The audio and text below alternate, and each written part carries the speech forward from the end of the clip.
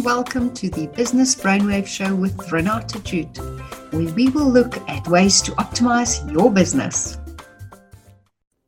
In this episode of Business Brainwaves, we will talk a bit about the trustees' responsibilities and duties. So often people are appointed as trustees, but they receive very little guidance and training on what their actual roles and responsibilities are. And they're often left to have to really only rely on the parties such as the accountants perhaps or the independent trustees. And not being able to really measure the performance of those parties if they've not had any formal education in the field of trusts is quite difficult. So in my 20-odd years of dealing with trusts, what has really come to the fore for me has been the lack of education out there, the easy to understand and easy to implement education available for trustees of trusts. And I've really made it my mission over the last number of years to educate and train trustees where possible. To assist with this, I also developed a program to help trustees, and that was made available to the Financial Planning Institute of South Africa.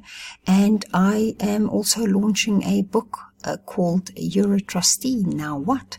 And that is really a very easy to understand, simple user guide really for trustees to understand what their responsibilities are and to guide insofar as what needs to happen around the trust administration as well as the taxes around a trust. Being appointed a trustee is an honor and a privilege, but it's also a huge responsibility to ensure that the trust you look after is in full accordance with legislation and common law. The governance of a trust is completely in the hands of trustees.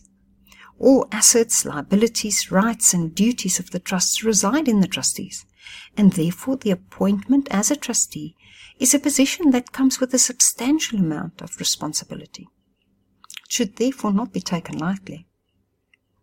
So, if we look at the trustee's duties, when accepting an appointment as a trustee, you assume the responsibility of ensuring the proper management and administration of the trust for the benefit of the beneficiaries.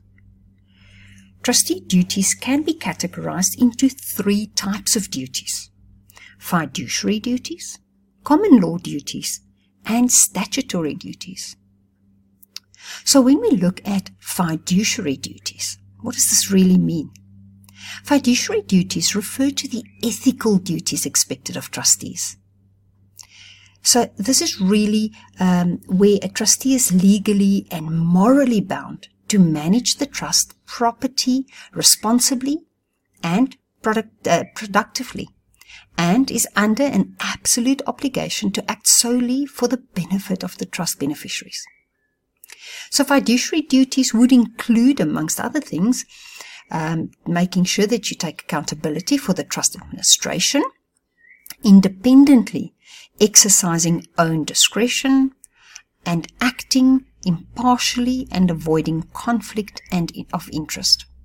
But for me, I think the most important one is acting with honesty, integrity, and the utmost good faith.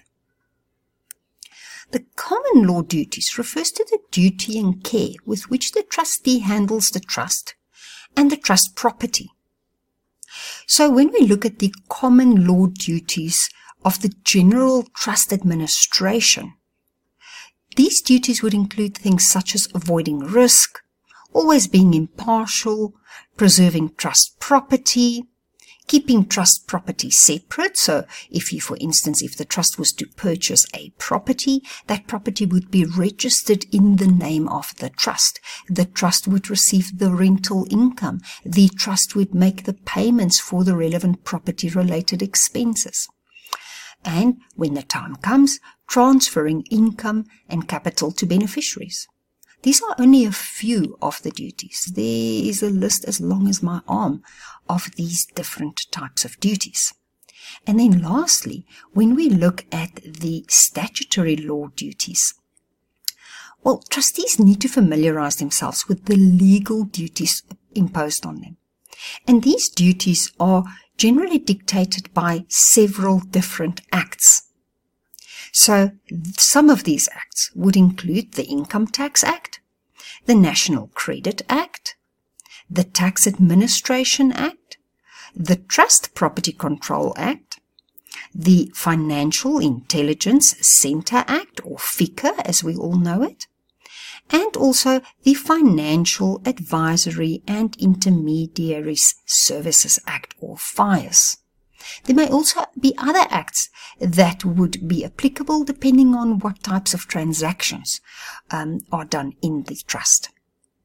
So from this, you will see that there's quite a big onus on the trustees to act, well, not only for the benefit of the beneficiaries, but to really know what they're doing and to act within the scope of their duties as set out in the trust deed, but also what is determined in legislation and what is ethical. And it is so imperative that as a trustee that you have a team of people around you that you can trust to guide you and to educate you on your role as a trustee. These people may include your independent trustee, it may include your accountant, but it certainly would also be your own self-improvement, your own self-education, and making sure that you have a firm grasp on what is expected of you. For more information on trusts per se, please feel free to visit our website. The details are below in the box.